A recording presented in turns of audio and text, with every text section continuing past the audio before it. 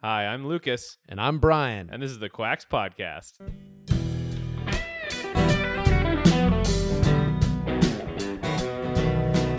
Hey, everybody. Welcome to the podcast in this brand new year. I'm Lucas, here with Brian. How you doing, Brian? I'm doing well, man. It's feeling 2020. It is. We're in a whole new decade. I was telling somebody the other day, I hope it's like the 1920s, you know, without the 1930s and 40s, but the 20s. The Roaring 20s? The Roaring 20s, yeah. You mean the time that the Nazi Party escalated to a fever pitch? I really don't think they got going until the 30s. Was it the 30s? Yeah, it was early 30s. That was when they kind of started going. I think in the 20s, you know, Hitler was still trying to be a painter or something. You know what? That was completely right. Yeah, for some reason I correlated World War I and my history. I'm bad at history. Let's just say that, right? I just know that Warhol in the 20s did his best stuff. And What? Warhol was not in the 20s. like I said, I'm bad at history. I just want to say that the invention of yogurt in the 1920s was one of the better things to come out of that decade. From Napoleon, right? Napoleon didn't, but Bill Cosby had a hand in it. Jello pudding pops. And Well, I'm just saying. just trust me. There's no Oh, what? gosh. Okay, we're not going to go there. But Yeah, I so will say, the Roaring 20s. Mm-hmm. I'm ready to recreate the Roaring 20s. Me too. I hope it's good. I actually feel very hopeful about a new decade. See, sometimes I don't think that's a good sign.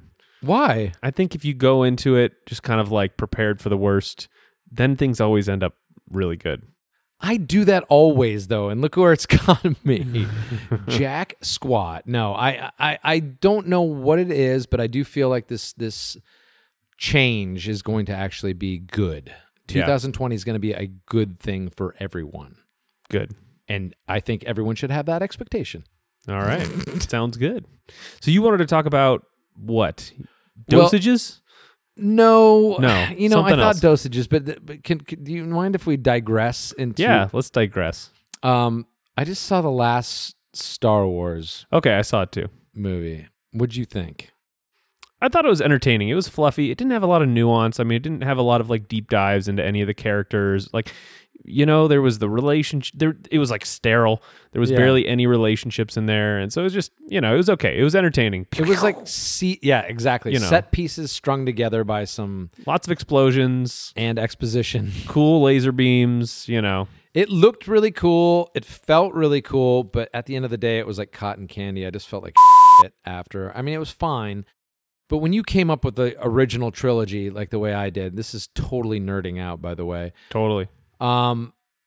It was incredible. And then there's with The Force Awakens, I was very hopeful, even though it was a total retread of the original trilogy. I hated The Last Jedi with such fervor. And for those of you who have already tuned out, that was the last film in the series that came out, episode 8. I hated it so much that it pretty much ruined Star Wars for me and somehow crushed a part of my childhood. Oh, It's so sad. I don't know why that is. It really, I put so much hope in this film, and then you look forward to it, and then it doesn't pay off.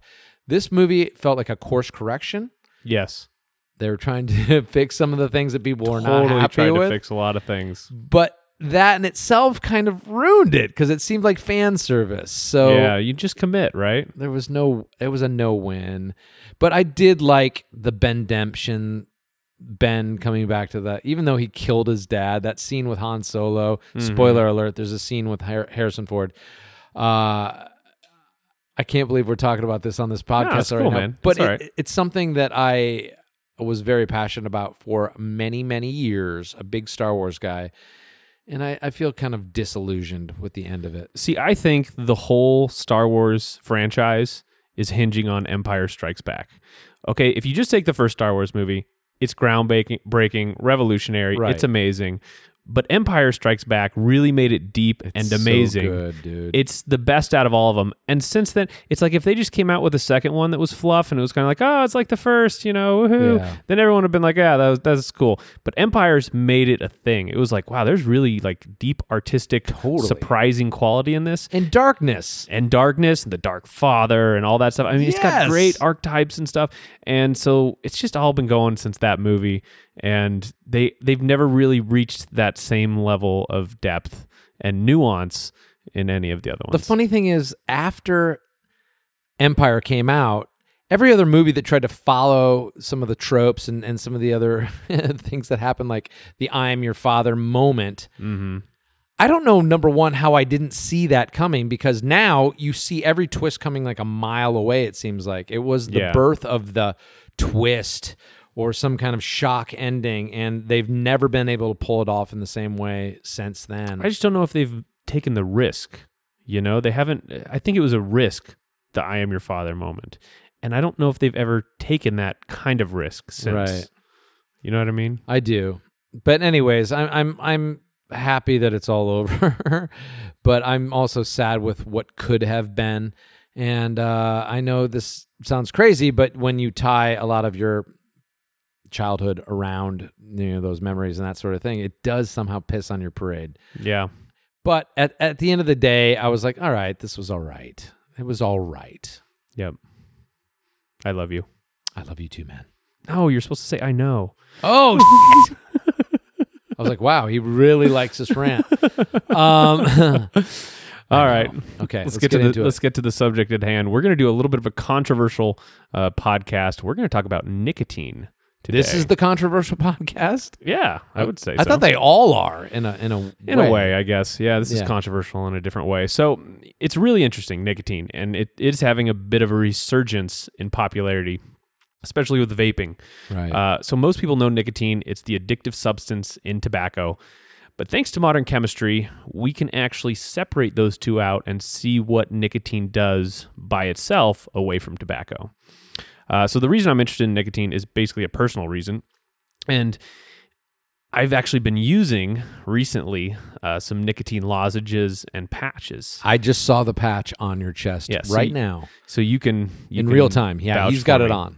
So I've mentioned before on the podcast, you know, some of my problems this last year with asthma and having breathing problems. And so the doctors, just to kind of give you a little recap of that, the doctors basically want to put the asthma label on me, kind of give me inhaled steroids and send me on my way. But, you know, I don't want to do that. It's like, I do not accept that. You know, there's a reason. It might take me 15 years, but I'm going to find that reason. So there's probably also a gut component or stomach thing going on as well. And the thing is, I've tried just about every supplement I can think of to tackle this issue, and nothing has done much. Now, one of the possible diagnoses I was looking at was gastroparesis, and this is when the stomach does not empty properly and food kind of gets stuck sitting in your stomach. Ew. It's really common in type 1 diabetics. Right. So as I'm researching, I come across this Dr. Diana Driscoll, who specializes in helping people with POTS. Now, if you've never heard of POTS, it's basically an ailment where your heartbeat speeds up when you stand up from a sitting position. And it happens slightly for me, but it's not really that big a deal. That's the blood pooling thing that we've talked about before in the podcast? I don't know exactly what it is. It's something to do with B1 deficiency or something like that. But it's not a big deal. It doesn't affect my life. Right. And for normal people, you know, their heart rate stays the same or about the same when they stand up. It might elevate a little bit. But anyway, that's not the only symptom, though, with POTS. So some people with POTS get dizzy, they have brain fog, and then when it's really bad, people can get like chest pain and heart problems and like just really have a hard time functioning at all. So anyway, this Dr. Driscoll, she starts connecting POTS, gastroparesis, and some of these other symptoms I'm having, and my brain starts to make these connections. Like, I'm listening to her explain her theory, and she told this story about having really bad constipation. And so she didn't have a bowel movement, I think, for like 11 days or something. My Lord. I know, that's rough. So her theory was that she was low on acetylcholine, which is a neurotransmitter that activates the vagus nerve and would allow her to go to the bathroom. Yes. So the vagus nerve, it's this super long nerve that runs through your heart, your liver, your stomach, pancreas, just kind of goes everywhere. Yeah. And the problem with acetylcholine is you can't take it directly. Your stomach just breaks it down. So she needed an acetylcholine agonist, something that ups acetylcholine, that would activate that receptor in her vagus nerve. So it turns out nicotine somewhat mimics acetylcholine. So she threw a patch on, and lo and behold, she like had a bowel movement or whatever. Weird, but I mean that's a diuretic anyways, isn't it? Nicotine? It is, yeah, and that's probably part of the reason why. Okay. So anyway, after hearing this, I thought, why not? Let's try some nicotine. So I went down to Walgreens. I got some 4 milligram nicotine lozenges. I popped one. Now, I smoked a little bit in college. I did some hookah, at some parties and stuff. But I probably haven't hookah. but I probably haven't smoked in like 10 years or so. So that first lozenge was a total doozy. I mean, I broke out in a cold sweat. I felt like I was going to throw up. I was totally spaced. My limbs felt weak. I was thinking like, oh my gosh, there's no way I'm ever going to do this ever again. But a few hours later, some of the asthma and digestive issues were much less. So the next day I did another lozenge. It wasn't so bad.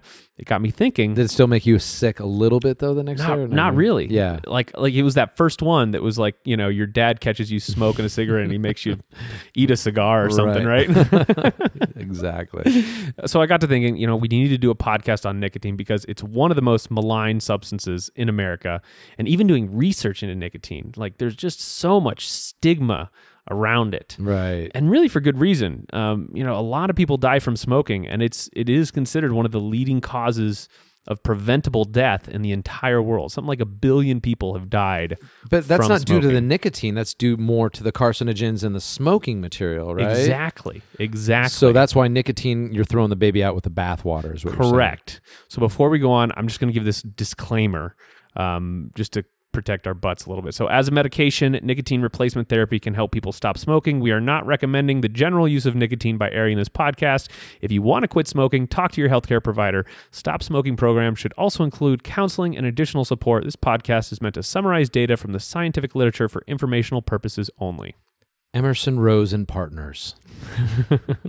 So tobacco, it's definitely bad for you. Just like you were saying, just make no bones about it. If you're smoking, you are breathing in like hydrocarbons and other carcinogenic crap. Crazy things. It is really detrimental to your long-term health. And even people who chew tobacco, I mean, you can just look at them, their faces get eaten off, it's bad. It's not really good. bad. And there's actually a cool site, I'll put the link in the show notes, that compares the faces of twins where one of them has smoked for many years and the other didn't. And That's weird that one twin would smoke and the other one wouldn't, because they always seem pretty simpatico. yeah, well, for some reason, some twins have done this. That's awesome. It is pretty awesome. And it's really easy to see which one is the smoker and which one isn't. No, I'm sure. Yeah. So back in the day, I worked at this big techno event, EDC, I think Electric Daisy Carnival. Mm-hmm. And I was like a brand ambassador, and I worked in the Marlboro tent, just like signing people up to go inside or whatever. Yeah. And one thing I remember very distinctly was how few attractive people actually visited the tent. Like most people who smoked for a long time just looked bad. Yeah, they don't look good. No, they don't No look good. offense. I mean, like if you smoke, and it's subjective. We'll just say that too.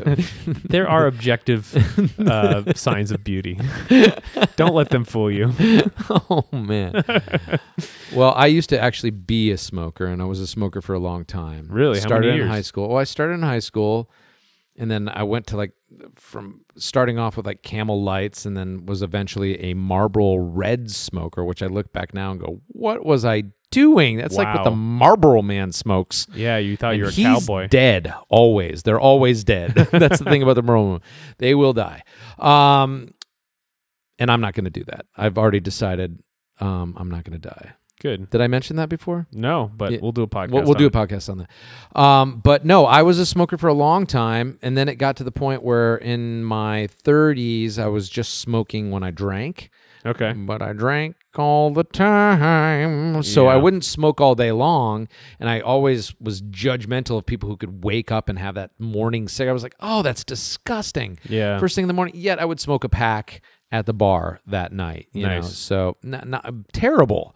And now I cannot believe that I look at that person, I go, how did you ever put that shit to your mouth? Just terrible. Your clothes smell, everything's, and you feel terrible. Generally feel terrible. But the nicotine that keeps bringing you back, imagine that's what it is that brings you back, the nicotine, because there is something about that relaxes you and makes you feel like everything's okay. Yeah. So I didn't know this, but only about 30% of smokers die from an ailment that is related to their smoking. Some studies say it's as high as 50%, but it's lower than what I actually thought. Really? Yes. And what's really interesting, like you mentioned before, is when you remove nicotine from tobacco, you remove about 90% of the risks involved with smoking. Okay. And so I want to give the positive side of nicotine first before we get into some of the downsides, like usual, because nicotine still does have some risks for sure. Yes. But they're far less when you smoke. So this guy, Michael Russell, he is the person that many consider to be the grandfather of tobacco harm reduction. He said in 1976, people smoke for nicotine, but they die from the tar. Again, this is just showing that we've really known for a long time that the act of smoking is what actually kills you. The Royal Society of Public Health said that the risks associated with nicotine are not that far off from the risks associated with caffeine that millions of people consume with their morning coffee. So nicotine might be on par with high amounts of caffeine or moderate alcohol intake. Yeah. Now, interestingly enough, nicotine is also not just found in tobacco either. Most nightshades have nicotine in them. So you're going to find small amounts of nicotine in tomatoes, eggplants, and potatoes as well. Tobacco, exactly. Neil Borowitz, he's another author. He wrote a book on nicotine. It's widely acclaimed. It's called Nicotine Safety and Toxicity. And he found that nicotine poses no significant cardiovascular risk and that nicotine on its own is not cancer causing. The book looked at nicotine use when separated from smoking and found that there were basically no adverse side effects. Really? Yeah. Now, getting back to tobacco, this is something else that's interesting. Tobacco is far more addicting than nicotine. There are compounds within tobacco separate from nicotine that are MAO inhibitors, which increase brain neurotransmitters and kind of act like antidepressants. Wow. So smoking it you'd be more apt to get addicted to it than you would be chewing it? Correct. Well, not chewing tobacco, but like having a lozenge of pure nicotine or whatnot. Now, tobacco companies, the darlings that they are, they also increase the addictiveness of smoking by adding chemicals that make nicotine absorb faster and hit harder. A great analogy I came across while doing this research was that cigarettes are kind of like the junk food of tobacco. So they have like added flavor enhancers, all kinds of crap that make them, amazing and extremely addictive, like Doritos or something like that. Just sprayed. Now, if you get tobacco leaf and dry it out and roll your own cigarettes, it'd be more akin to having like a home-cooked meal. Right. Yum, yum. All that said, nicotine, it can be treated as separate from tobacco, is what I'm saying. In fact, in animal studies, it's relatively easy to get mice addicted to tobacco and relatively difficult to get mice addicted to nicotine. So there's an article from discovermagazine.com that described this really well. It'll be in the show notes too. And they said, I'm just going to quote it from here, perhaps most surprising is that in studies by Boyd and others, nicotine has not caused addiction or withdrawal when used to treat disease. These findings fly in the face of nicotine's reputation as one of the most addictive substances known, but it's a reputation built on myth. Tobacco may well be as addictive as heroin, as some have claimed, but as scientists know, getting mice or other animals hooked on nicotine alone is dauntingly difficult. As a 2007 paper in the journal Neuropharmacology put it, tobacco use has one of the highest rates of addiction of any abused drug. Paradoxically, it's almost impossible to get laboratory animals hooked on pure nicotine, though it has a mildly pleasant effect. And we don't want to condone mice smoking on this podcast, but it is so cute, guys, and their little cigarettes. I don't know how they do that. I know they pump like smoke into they have to. That's all it is, right? Into their like sealed cage or something like that, and make them do things to like get into a sealed cage with smoke in it or something like that. I don't know. There's got to be a better way. But better than mice. Yeah. Yeah. Now, as far as benefits, nicotine by itself has not really been extensively studied like tobacco has, but scientists have been looking at it for some different cognitive health issues. So in 2008, Paul Newhouse, who's the director of the Center for Cognitive Medicine at Vanderbilt University School of Medicine in Nashville, say that 5 times fast, looked at the performance on a series of cognitive tasks in 15 non-smoking ADHD patients. So these patients either wore a 7 milligram nicotine patch or a placebo patch. And what they found was that after around 45 minutes, the young adults with the nicotine patch were significantly better at inhibiting an impulse, delaying a reward, and remembering an image that they had seen than those who wore the placebo patches. That just seems so daunting. Hats off to these people doing the research because, my God. Yeah. It's interesting. It's amazing. It is, yeah. So in another study, Oregon Health Sciences University found that nicotine was effective in increasing alertness in both smokers and non-smokers. And psychologist Jennifer Rusted of University of Sussex in Britain called nicotine the most reliable cognitive enhancer that we currently have. That's a pretty good moniker. Yeah. So nicotine, it can also be particularly useful to those with an autoimmune condition. I was really interested in this because I have read over the years many stories of people who had some kind of like autoimmune issue who found a lot of benefit from smoking or nicotine and really had a really tough time not using it. Yes. Some researchers say nicotine is an anti-inflammatory alkaloid, which is based on animal studies. And these researchers, they believe that nicotine may actually suppress inflammation by acting on the vagus nerve, kind of like we talked about earlier. But they're just animal studies. They haven't been looked at in humans. Right. So in other mice studies, low concentrations of topically applied nicotine promote wound healing. There's also other studies on nicotine in Parkinson's disease. Researchers noticed in population studies, meaning not terribly rigorous, that those who smoke were far less likely to develop Parkinson's disease. And actually, the Michael J. Fox Foundation has sponsored some studies on nicotine as an intervention for Parkinson's. Really? Yeah, they haven't found much so far, though. Well, sadly. little known fact, Michael J. Fox was actually a smoker. Oh, was he really? Yes. Oh, Closeted. wow. They kept. I remember when Back to the Future came out, there was like a press photo that came out, and they hid it really quick, but with a cigarette in his hand, and he was a closet smoker for years and years until he actually got diagnosed. I also heard he was a huge Diet Coke fiend. I heard he Diet Pepsi. He was the actual. Pepsi. He was the spokesperson for Diet Pepsi. I heard he guzzled that I'm stuff. sure he did. Yeah. You got it by the vat. I for wonder free. if that did something there. It couldn't have been good. He probably was on drugs too.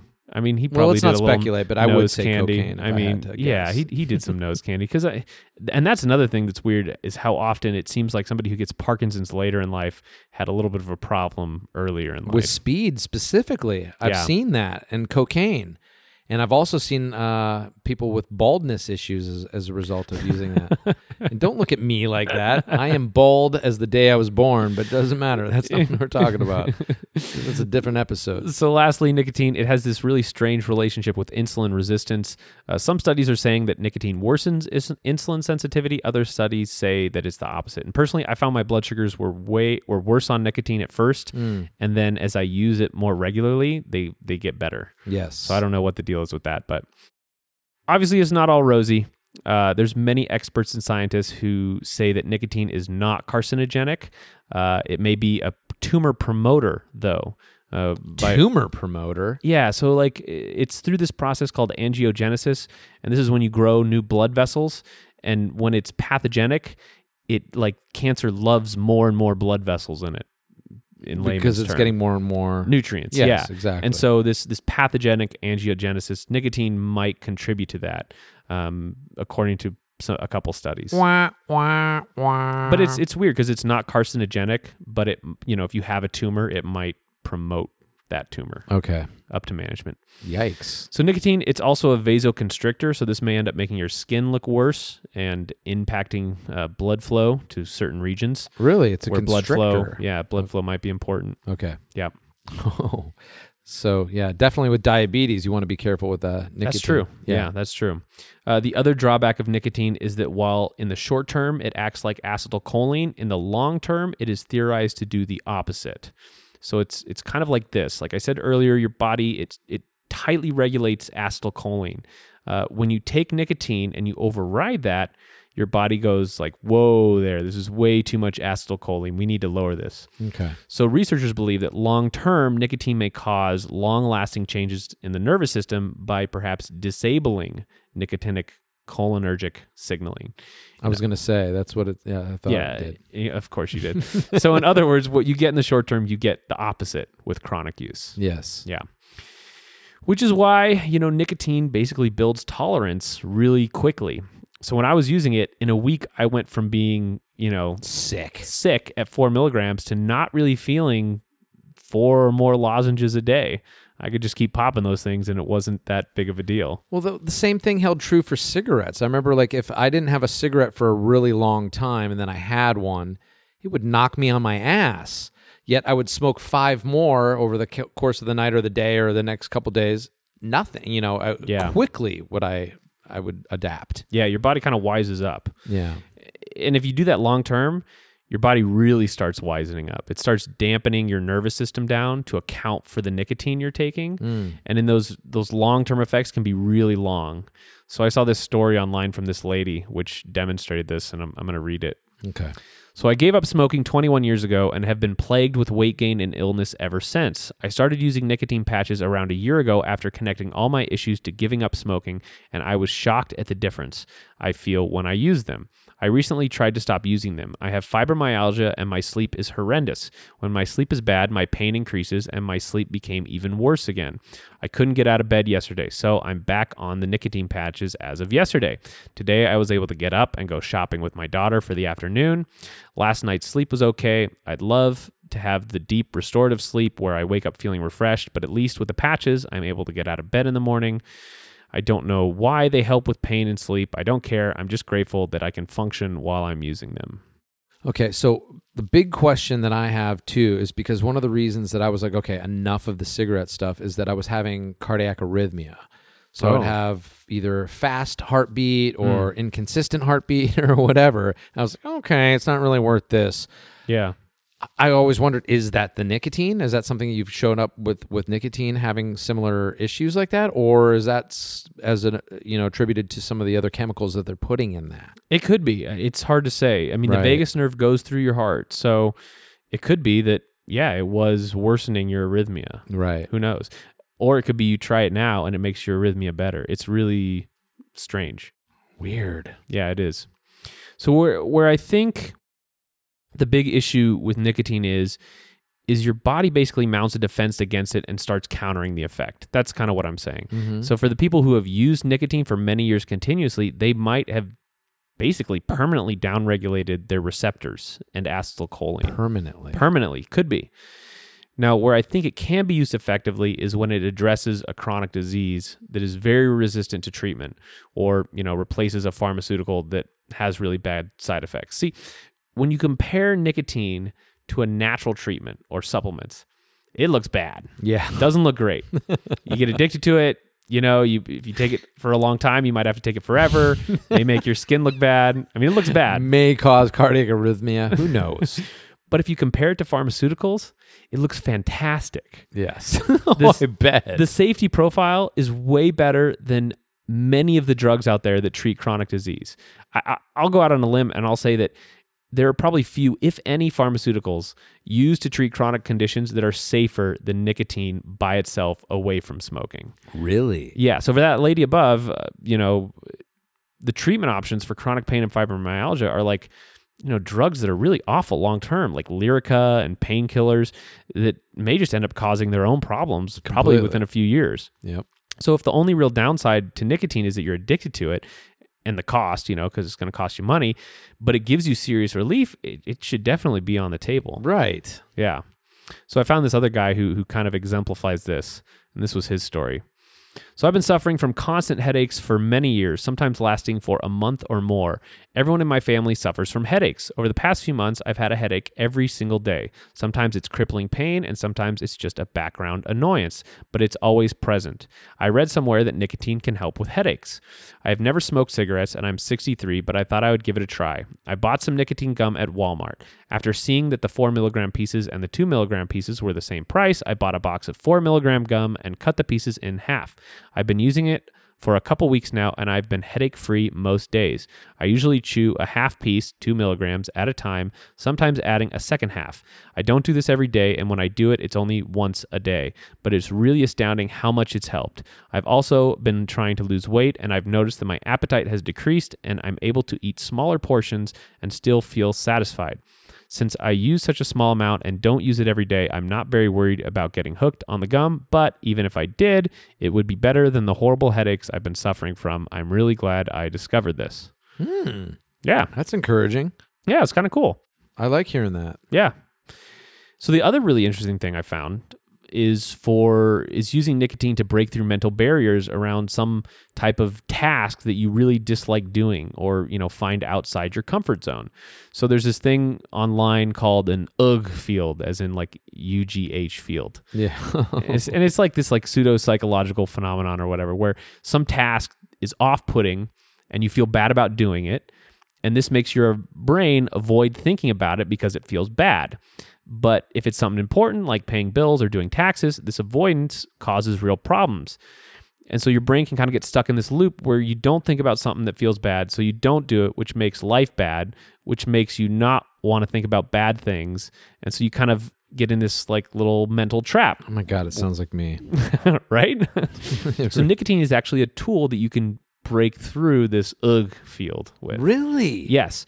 So to do this, you'd want to start at about 0.5 milligram for the first couple of days and work your way up to about 2 milligrams max at any one time.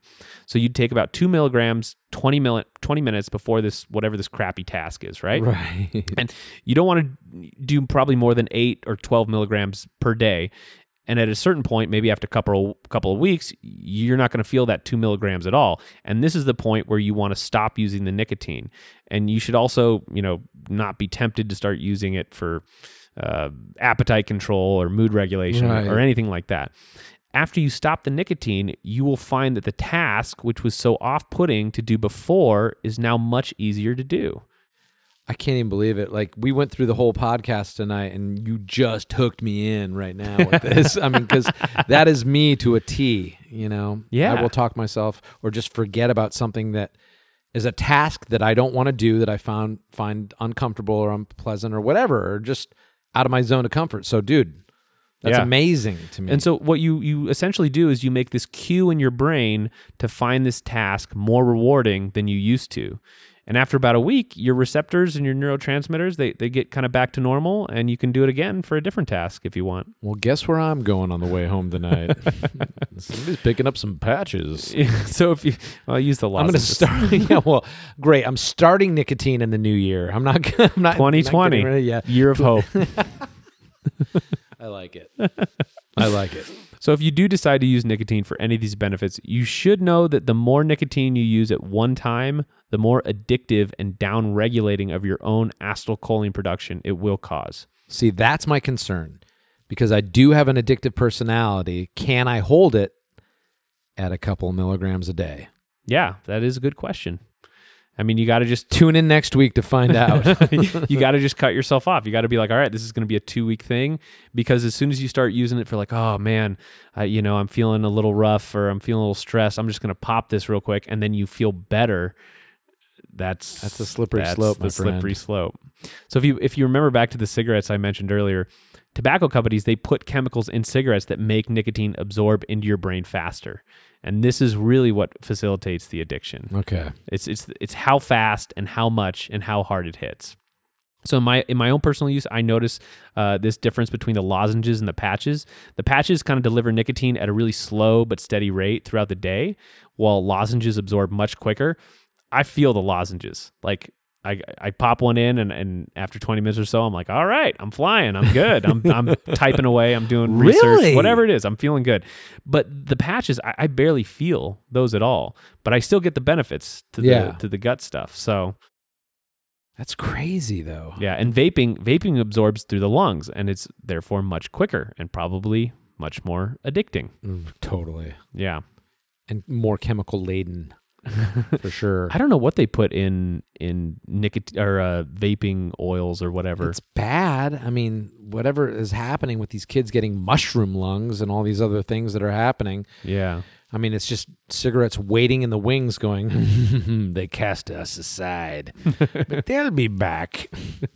So one last thing I'll say about nicotine is that in children, nicotine is far riskier than adults. Their brains are still developing and flooding them with, neurotransmitters. It really might affect them for the rest of their lives, which is probably why they try and get kids hooked on smoking. Oh, boy. Pretty early. It's probably better. I mean, I will put in a caveat. It's probably better than amphetamines, Probably better than the ADH, D-meds they're giving. But otherwise, kids and nicotine, they don't mix. So if you're listening to this in a kindergarten class, disregard. Exactly. So just to sum things up, Nicotine definitely still addicting, far less so than smoking though. Most people who have not had a history of smoking, they're going to find nicotine really easy to go on and off of. It's going to be just like no problem. Yeah. There's some really cool uses for it, especially with the chronic disease and the avoiding pharmaceuticals. If you do use it, going off of it and on it, back and forth will help prevent some of the suppression that it can cause. Okay. As well as not using the kinds of nicotine that really hit hard and fast, like cigarettes and possibly vaping. I think, like we were talking about earlier, I think most people get in trouble when they use it for stress or something, and then they accidentally just start using it continuously. Yeah. And all of a sudden, it's been 3 years, and they've used it every day, and they've built up this massive tolerance, and then you find it really tough to quit. Yeah. Yeah. You got to judge how you are and your patterns are and stuff, because that is my fear. Yeah. So if you want more info, there's about 15 references in the show notes that you can burn through. You can go see those twins who are... one's a smoker and one's not, and one has an old face and one doesn't. So. Well, the joys of smoking. The joys of smoking. Yeah, what do you think, man? I like it. And I also often wonder what my skin and face and whole physique would look like if I hadn't smoked. But I definitely smoked for a good, I want to say 20 years. Yeah. That's a long time. On and off. It wasn't like a pack-a-day smoker, but I got my share. Yeah, I get you. I think, smoking, we also talked about, I think in another podcast, that it raises testosterone. And I think smoking really had its place in society and helping people do things that we don't have to do as much anymore. I mean, those guys who were going to war, paratroopers and stuff, they were smoking like chimneys. It's like, well, you kind of get it. You had to. Right? So, I mean, it definitely had its place. Yeah. For sure. But, in our modern society, maybe just nicotine patches if you want your... I think that party's over. If you want your hit. I'll give you some lozenges when you leave. You know what? I will take them. All right. Happily. Sounds good. Thanks, man. Yeah, don't do a whole lozenge at one time. Just, do how much do I just crush up about half of it and snort it? Yeah, you can do that. Or rectally. That works too. It's minty. You know what? I'm just going to do the oral application for the first couple times. All right. Good. Yeah. Work your way up. Yep. I appreciate that. Thank you. And thank you for because I'm thinking nicotine all bad until you start telling me this stuff. And I love the fact that you're actually doing these things. He's wearing the patch right now. He's actually rubbing the patch on his chest right now to make sure that it's there. Increases absorption. He's like, is it there? Okay, good. I don't want to be, Right. So anyway. No, I love it, man. I love it. Yeah. You're trying these things out. I like that. I know. And we never tried out the Vitex. And we have to do it. Part of the reason why is I read another study about Vitex and men taking it, and it was really bad. It was like testicular shrinkage, and I just got real spooked. And I just said, no, we can't mess with this stuff. Okay. We'll find something else. We'll find something else to try out. Right. Yeah. Sounds good, man. Cool, buddy. Thank you so much again for all the knowledge. Yeah. Happy New Year. Happy New Year to you, bud. Thanks, everybody. www.quackspodcast.com. Give us a like, give us a share if this is useful information to you to get it out there. We really appreciate it. Send us an email at quackspodcast@gmail.com if you have a question or a show recommendation. Yeah. Thank you. Thank you. Raise a Palpatine.